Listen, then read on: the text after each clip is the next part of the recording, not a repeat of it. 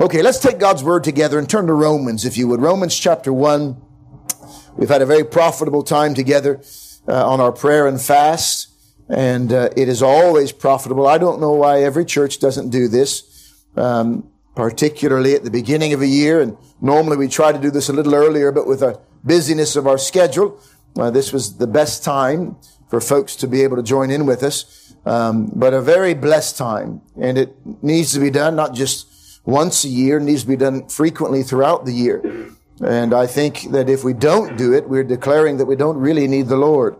So it is crucial. Romans chapter 1, we'll read together the first 11 verses. And there are many benefits about having a united prayer and fast. I hope you pray and fast throughout the year. I hope you don't wait to fast until the one time a year that we do it together. But I hope you do it throughout the year. But there's something special about a united prayer and fast. And our brother James recommended we read a chapter from Andrew Murray's book, With Christ in the School of Prayer. And it was very profitable. There were several things from that encouraged us about the benefit of united prayer, gathering together. Jesus said in Matthew chapter 18 that if 2 or 3 are gathered together in my name, if two of you shall agree on earth as touching anything that they shall ask, it shall be done for them of my Father which is in heaven. For where 2 or 3 are gathered together in my name, there am I in the midst of them. And gathering together, we can't really claim that if we don't gather together for prayer. Now, I know the context of that is dealing with trying to make things right with a brother, but Jesus makes it clear, anything. Agreeing together about anything. So that gathering together and then that agreeing, we sat around together after we read that chapter and we tried to discuss some things we could agree on in prayer. That's important because not everything everybody prays you can agree on. But there are some things that we could agree on, and one of them is what we're going to talk about this evening. And we decided we'd study the book of Romans, but we didn't get too far. It's very, very challenging, but I'm okay with that, and I'll explain that in just a moment. We thought we had lofty ideas. We said Romans, Galatians, and Hebrews, and we never made it through the first chapter of Romans. But that's okay, and I'll explain why in just a moment. But let's read together Romans chapter 1, beginning in verse number 1 down to verse 11.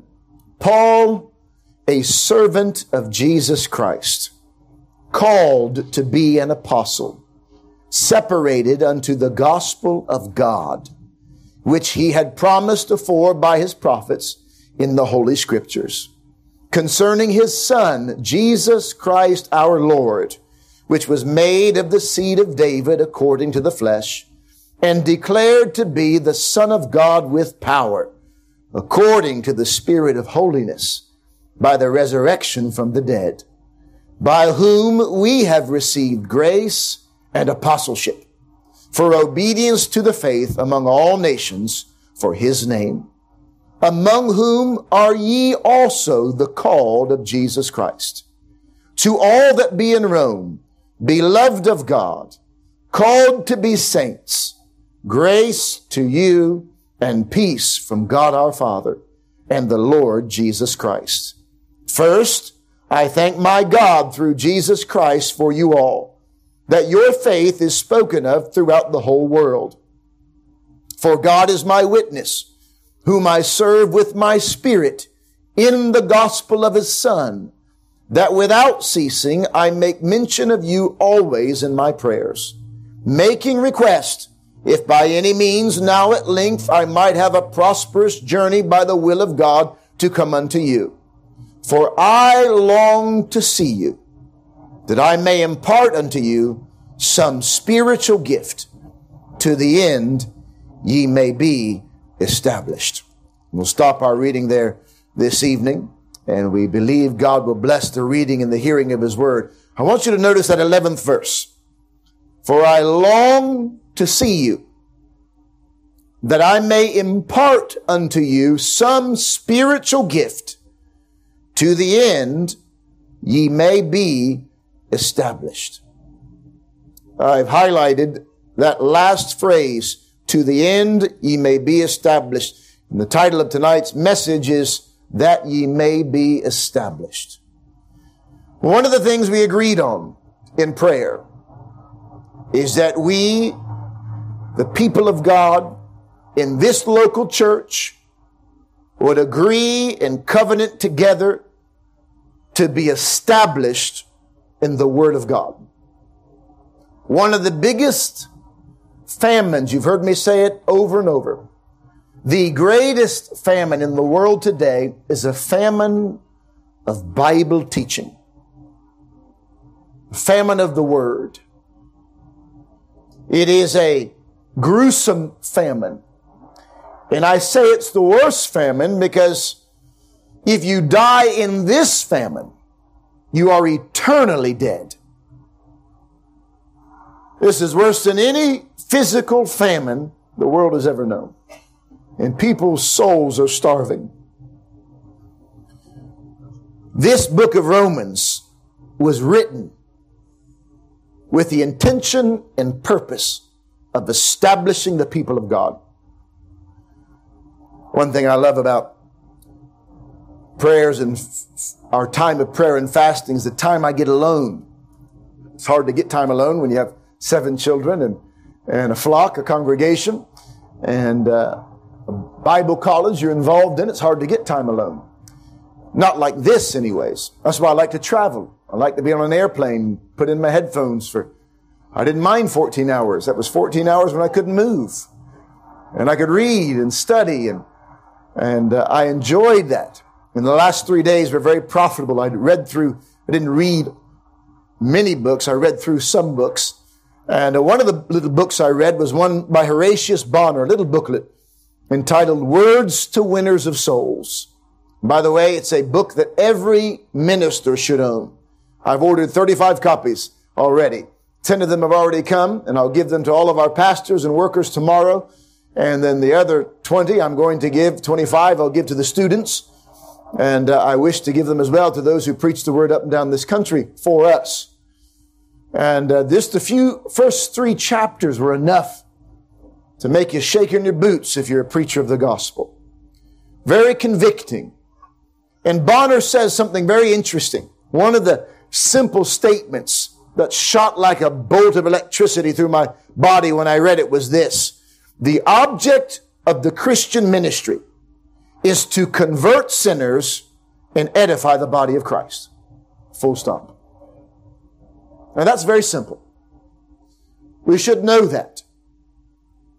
The one object of Christian ministry, every time someone stands behind this pulpit or any other pulpit or stands on a box in the city center, the one object is either the conversion of souls or the edifying of the saints. There's nothing else.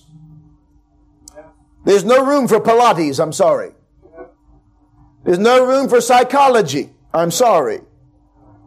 The saving of souls and the edifying of the saints. When you start throwing in other things, you start getting distracted from the one thing God has given to us.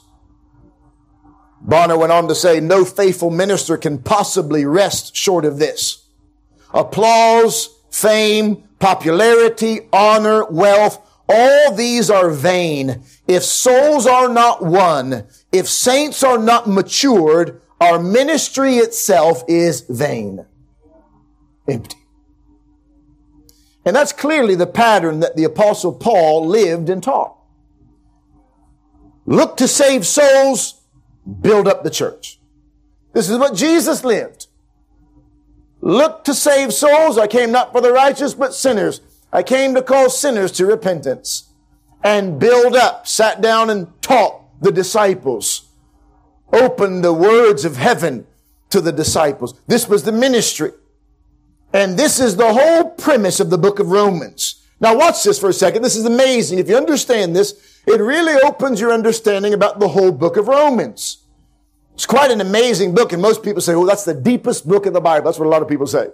It's so theologically rich and doctrinally broad and deep that many people say, whew, it's one of those things you feel like a child standing on a seashore with a bucket, and trying to drain the ocean with a little bucket. That's how broad and deep this book is.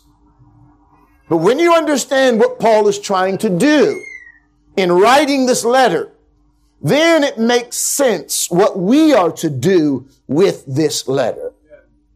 Paul says in verse number 11, I long to see you. He wanted to go to Rome. For what reason? Did he want to have a tea party? I'm not against tea parties. Did he want to have a couple's banquet? I'm not against couple's banquet. Why did he go? Why did he want to go to Rome? Look what he says. I long to see you that I may impart unto you some spiritual gift. Now, what is he on about? Some people have imagined that he wanted to maybe lay hands and impart the Holy Spirit. I don't believe that's what he's talking about because these were already believers. I don't believe that he was going to impart the gifts of the Spirit. I'll tell you why, because I believe he explains what spiritual gift he's referring to here. Although he did lay hands on people and they did receive the Spirit, although he did impart spiritual gifts, this is not, well, actually he didn't impart spiritual gifts. The Holy Spirit did that. But this is not what he's referring to. What he's referring to is clearly defined in the same verse. I long to see you that I may impart unto you some spiritual gift to the end that ye may be established. Whatever gift Paul was wanting to impart to them was to establish them. And so the rest of this letter, because he couldn't go and impart that gift in person, he writes to impart it through the letter. That's what this is all about.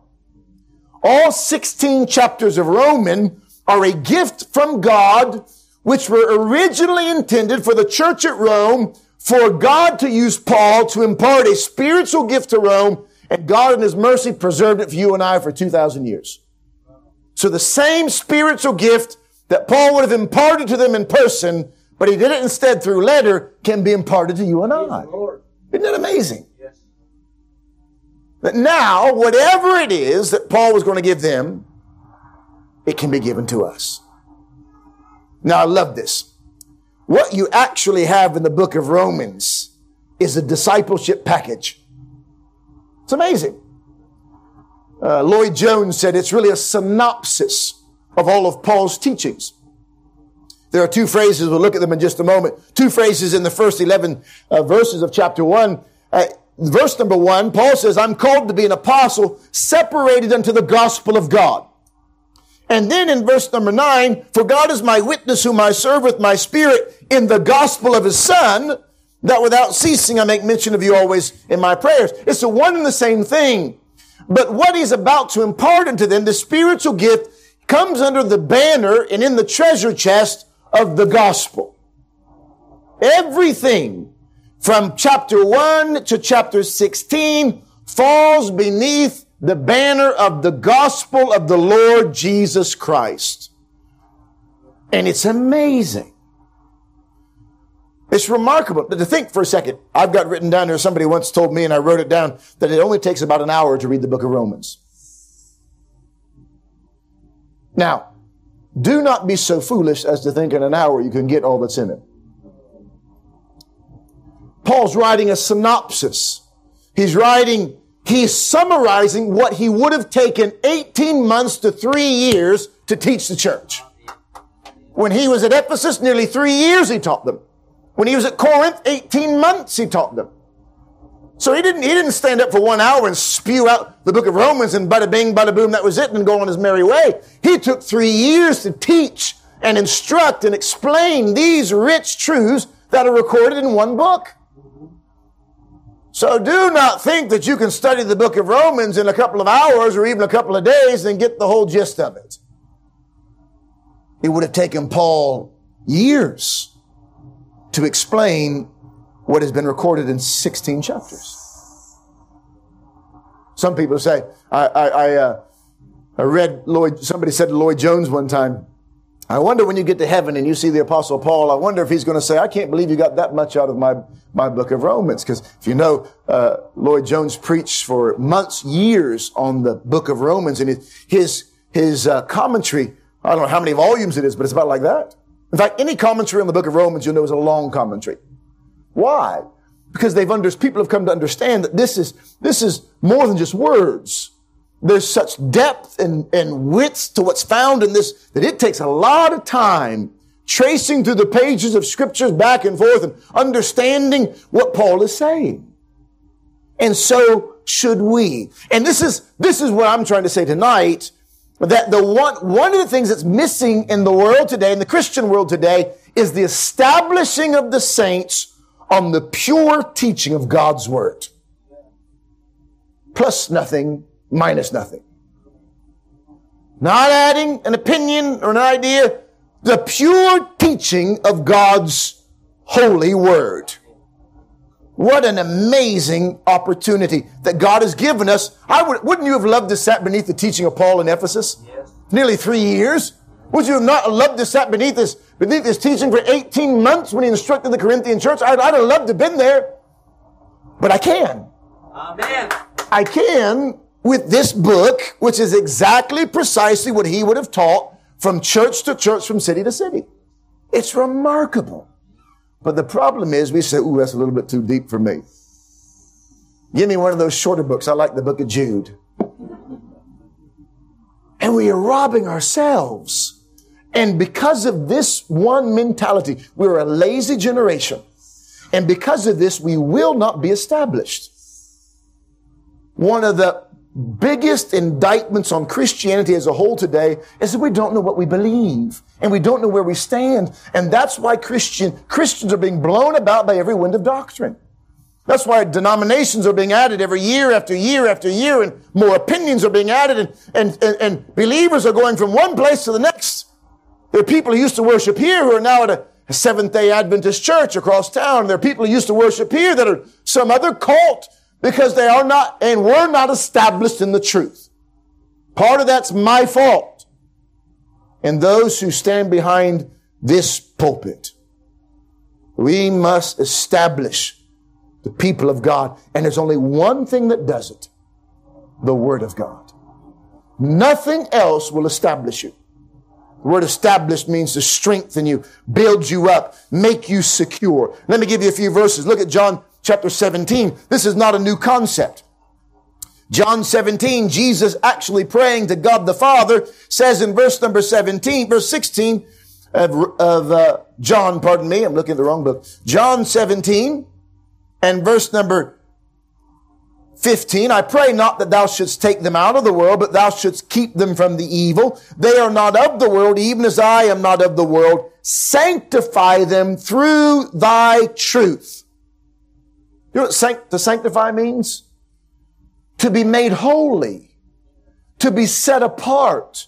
You and I will never achieve the sanctification that God desires for us unless it is done by His Word.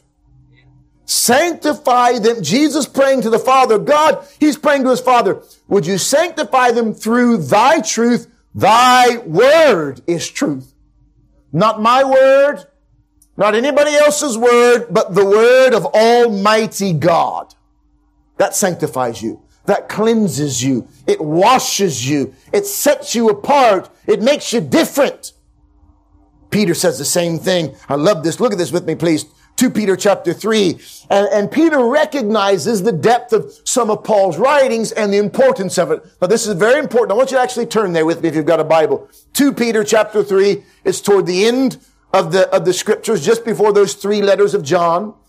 2 Peter chapter 3. And Peter is talking about the last days, by the way. He's talking about the coming of our Savior. The context of this is about the coming of our Savior, the melting of the elements. The elements shall melt with fervent heat.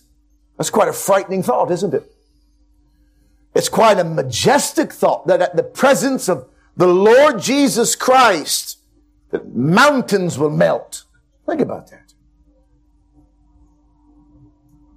Seeing then, but verse 10, but the day of the Lord will come as a thief in the night, in the which the heavens shall pass away with a great noise, and the elements shall melt with fervent heat, and the earth also and the works that are therein shall be burned up. Seeing then that all these things shall be dissolved, what manner of persons ought ye to be in all holy conversation and godliness? Here's what he's saying. Look, everything around you, look here, everything around you is going to be absolutely blown to smithereens. That ought to make you live differently. That ought to make you live entirely differently.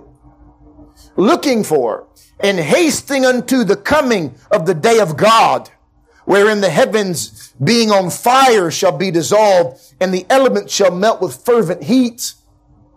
Can you imagine seeing that? Heavens on fire? Heavens on fire? Elements melting with fervent heat. Nevertheless, we, according to his promise, look for new heavens and a new earth wherein dwelleth righteousness. Wherefore, beloved, wherefore, because of these things, seeing that ye look for such things, be diligent, watch this, that ye may be found of him in peace, without spot and blameless. Now, how's that going to happen?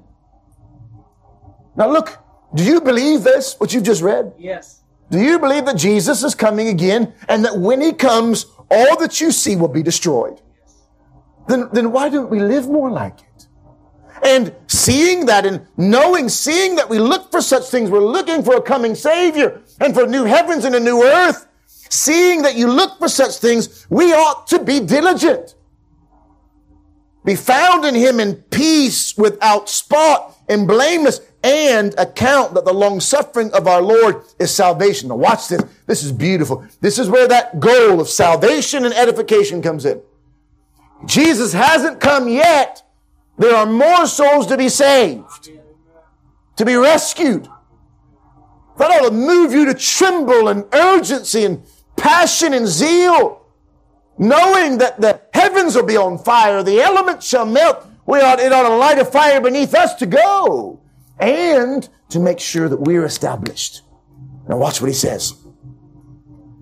And account that the long suffering of our Lord is salvation, even as our beloved brother Paul also, according to the wisdom given unto him, hath written unto you. So he's referring to the writings of Paul, as also in all his epistles, speaking in them of these things, in which are some things hard to be understood. Now watch this. Which they that are unlearned and unstable rest, as they do also the other scriptures unto their own destruction. Now catch this for a moment. Peter says this. There are people who are very unstable in the Christian world. And the reason they're unstable is because they're unlearned. Doesn't mean they didn't go to university. When he says unlearned, he doesn't mean they didn't go to Oxford University or go off to some other Oxford Brookes University. Doesn't mean that they're uneducated, unlearned in the things concerning those things which are to happen, those things which are to come. And they don't know the scriptures because they're hard. They're hard to be understood. And rather than taking the time to study them and understand them, they're happy to be unlearned and thus unstable. And in their instability, they wrestle the scriptures to make them what they're not saying to their own destruction. And this is the day we find ourselves in now. Men resting, twisting the scriptures. Look, you can make the Bible say whatever you want it to say. And that is dangerous. That is dangerous. Which they that are unlearned and unstable rest, as they do also the other scriptures unto their own destruction. Ye therefore, beloved, seeing ye know these things before, beware, lest ye also, being led away with the error of the wicked, fall from your own steadfastness. But grow in grace. You know what he's saying? Same thing Paul said. Be established.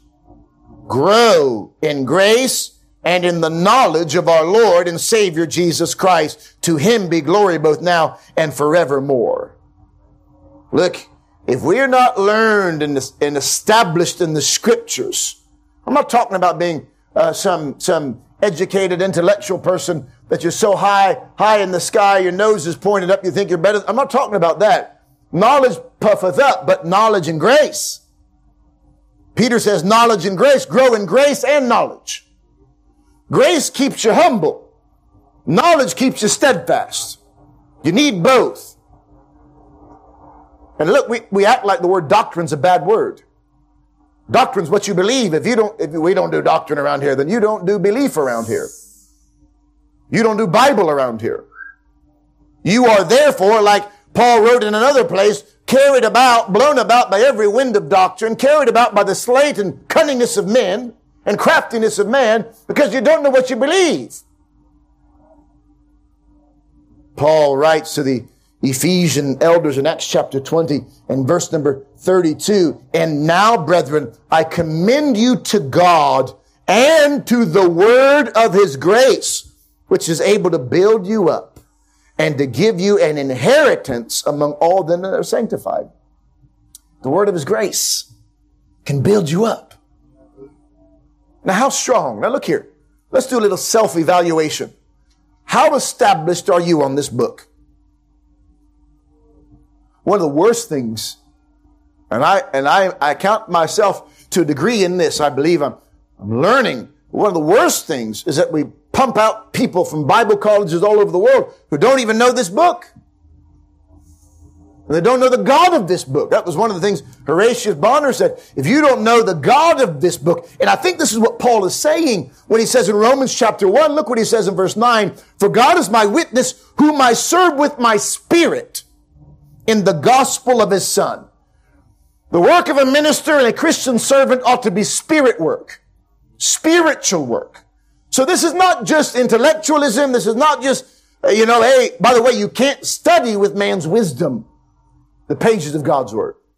You can't study the Scriptures simply and merely with a magnifying glass and merely intellectually. It's got to be spiritual. This book is deeply spiritual. Otherwise, you've got atheists study the Word of God and don't get anything out of it. Did you ever read the Word before you were converted and thought, what good is it? I can't understand it. I don't get anything out of it. Doesn't make sense to me. And when God, by his grace, opened your eyes, and then the pages of Scripture begin to open up to you, say, where'd that come from? Because it's spiritual. Now ask yourself, right now, where you sit, how established are you in this book? How grounded are you? It's my dream, it's my new dream, that these children would know this book better than you and I. Amen. That they would be raised up as future, if the Lord Jesus doesn't come back in the next few years, that these children would be raised up to be the best expositors of this book that the world has ever seen. Amen. And that they would do it in spirit and in truth. Sometimes we bounce back and forth in human history. We go from extreme intellectualism in regards to the pages of Scripture and then extreme mysticism. There's got to be a balance somewhere where we use the intellectual faculties God has given us to understand this book, but we also recognize without the Holy Spirit, there is no understanding. It's got to be that careful balance. And there are some men whom God blessed throughout the pages of human history that had that balance. And they were chosen of God to expound the word in such a way that people sat up when they preached. Paul was one of them. That's why he said, I want to impart unto you some spiritual gift. He knew he had a power that not many men had. He had an authority that not many men had.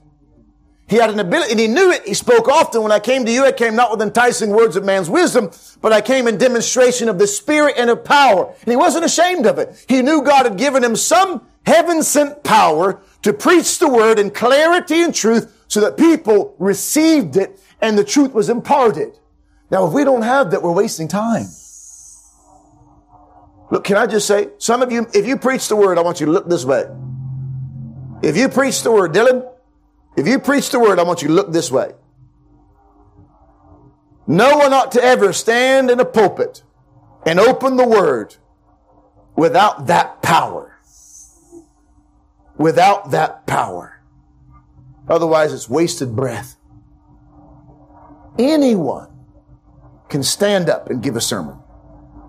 Anyone. Sometimes I think Micah can preach a better sermon than me.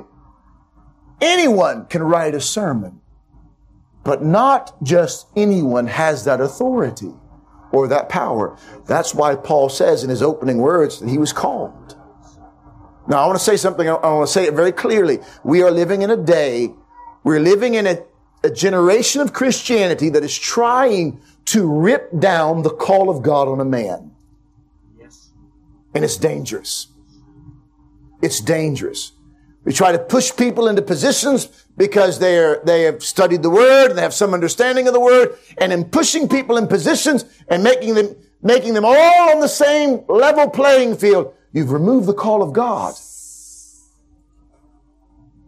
But a man must be called of God and empowered of God. Now, I'm not saying that we necessarily have the same apostolic power that the Apostle Paul had, but there is an unction given by God. There is an unction that should be given by God, and people know it when they hear it, and they knew it when Paul had it. Paul would stand. That's why people would listen. Horatius Bonar says the same thing. It's amazing how you study things and God begins to bring things into your mind and heart that you didn't really think about before. And they come from every angle. Bonar said, look, if the evidence that a man has the power and the call of God upon his life would be the saving of souls and the edifying of the body. That's the evidence. And that's what we must do here. It must be done. And however much it has been neglected in the past 13 years of the history of this church, may God help us to redeem the time and to win back the years that the locusts have eaten. Now, this all takes time. Time. People want to rush ahead and start doing this and doing that. Hold on, it takes time to be established in the Word. People say, well, I like Romans chapter 8. You know, why don't you get on to that? That'll establish me. Romans chapter 8, that famous passage of Scripture about being loved by the Lord. I love it as well, by the way. I quote it often. For I am persuaded that neither death, nor life, nor angels, nor principalities, or powers, or things present, or things to come, nor height, nor depth, or any other creature shall be able to separate us from the love of God, which is in Christ Jesus our Lord. Amen. That's establishing truth. Look here for a second. You don't get that without the first 8 chapters. And sometimes we want to rush by the things that are being built upon to give us these truths. We must be established in the Word. We must. Paul labors for 8 chapters to lay the groundwork that allows him to say, I am persuaded. And so must we lay the groundwork so that we can say with confidence and assurance. Otherwise, here's what we do. We throw verses like this out at people. I'm doubting my salvation. Hey, don't worry, because I'm persuaded that neither life, nor death, nor angels. And you know what you've done? You've cheated the person. You've robbed them. You're throwing out verses like candy and hoping that it's going to be like a Band-Aid over their sore. But what they really need to know are the first 8 chapters that teach them of the love of Christ, the love of God, the call of God on their life, and all of these things that assure them of who they are in Christ. Then they can say, now I'm persuaded. Yes. Now I'm persuaded. But you can't skip the first 8 chapters. Paul had power. And all of this, by the way, we've made the mistake, and I've been guilty of this. First year I came to Oxford, the theme verse that we use in planting the church was, I determined not to know anything among you save Jesus Christ and Him crucified. And I made the mistake of thinking that that statement was it. That when Paul said, look, it's the gospel and the gospel alone, I in my mind thought, well, that just means Jesus died for me, was buried and rose again. That's the gospel. The gospel is more than just that. That's part of it.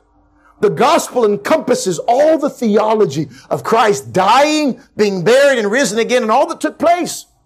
Redemption, atonement, regeneration, sanctification, all that comes beneath the banner of the gospel.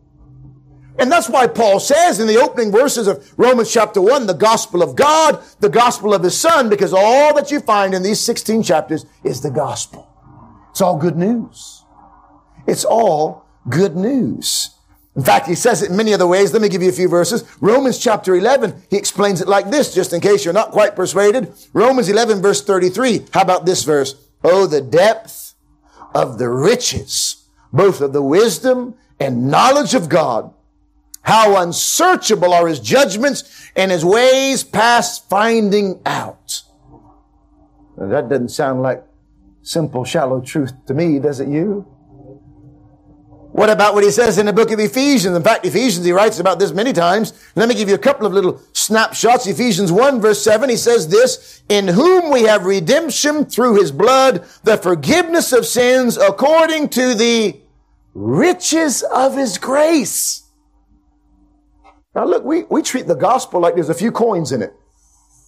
There's one coin he died, one coin buried, one coin rose again, 3 coins. That's not the riches of his grace, my friend. The riches of his grace take time to open the scriptures. Now, I'm not saying you got to know all that to be saved. Not at all. Very simple. All you got to know is that you're dead and lost and on your way to hell. And if God doesn't step in, you will perish and be damned eternally. And then know that Jesus died for your sins. That's all you need to know to be saved.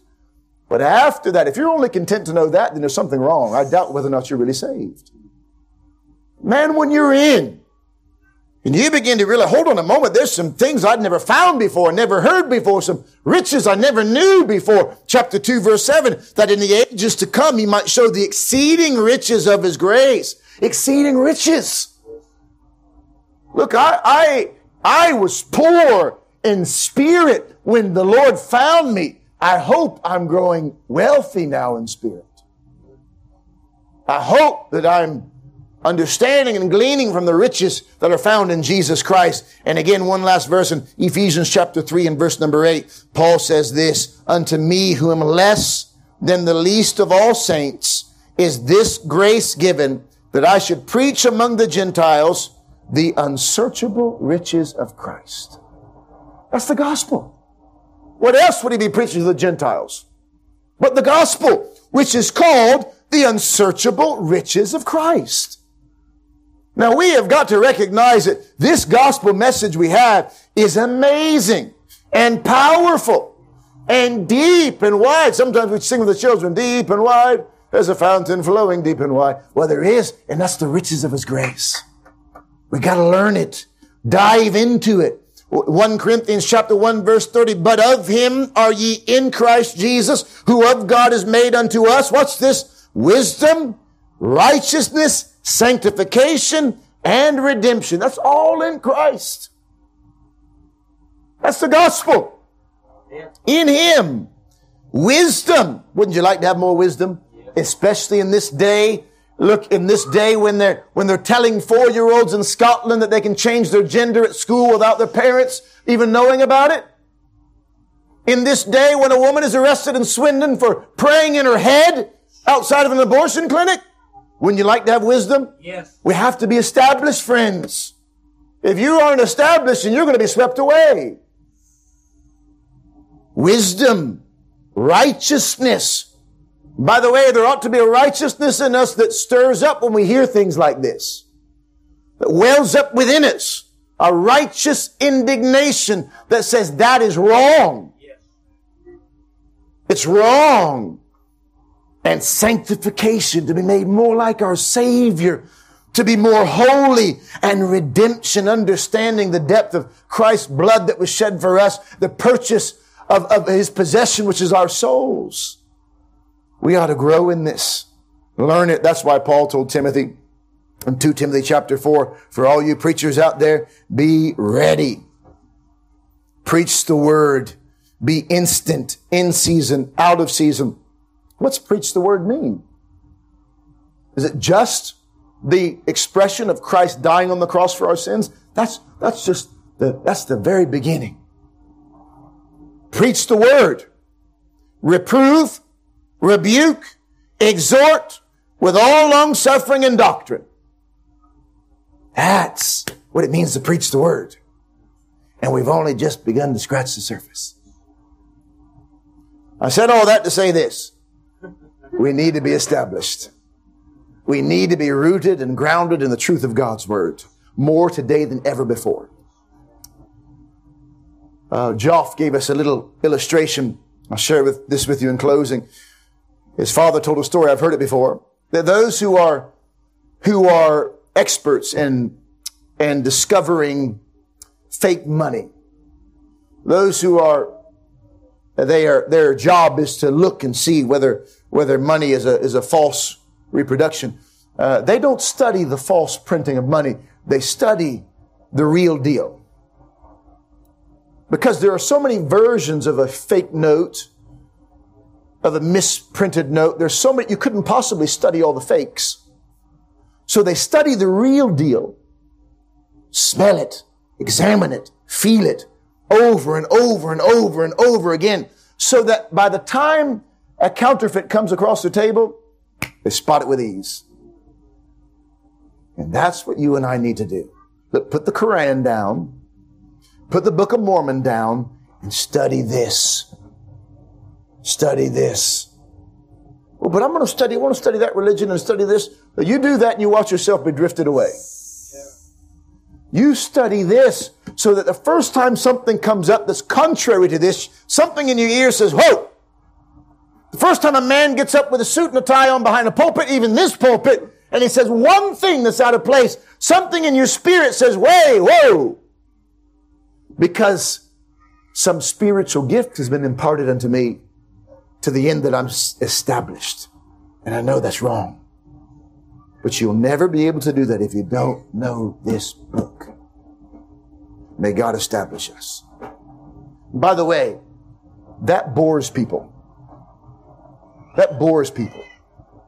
This doctrine bores people. They want to be entertained. They want to be tickled. Something that makes them feel good. It bores people. So they're looking at their watch, can't wait to get out. Doctrine, though, those who really want the truth of God's Word, that's like music in their ears when the Word of God is proclaimed. May God make us like this and establish us. Let's pray together and we'll sing our last hymn. Father, help us.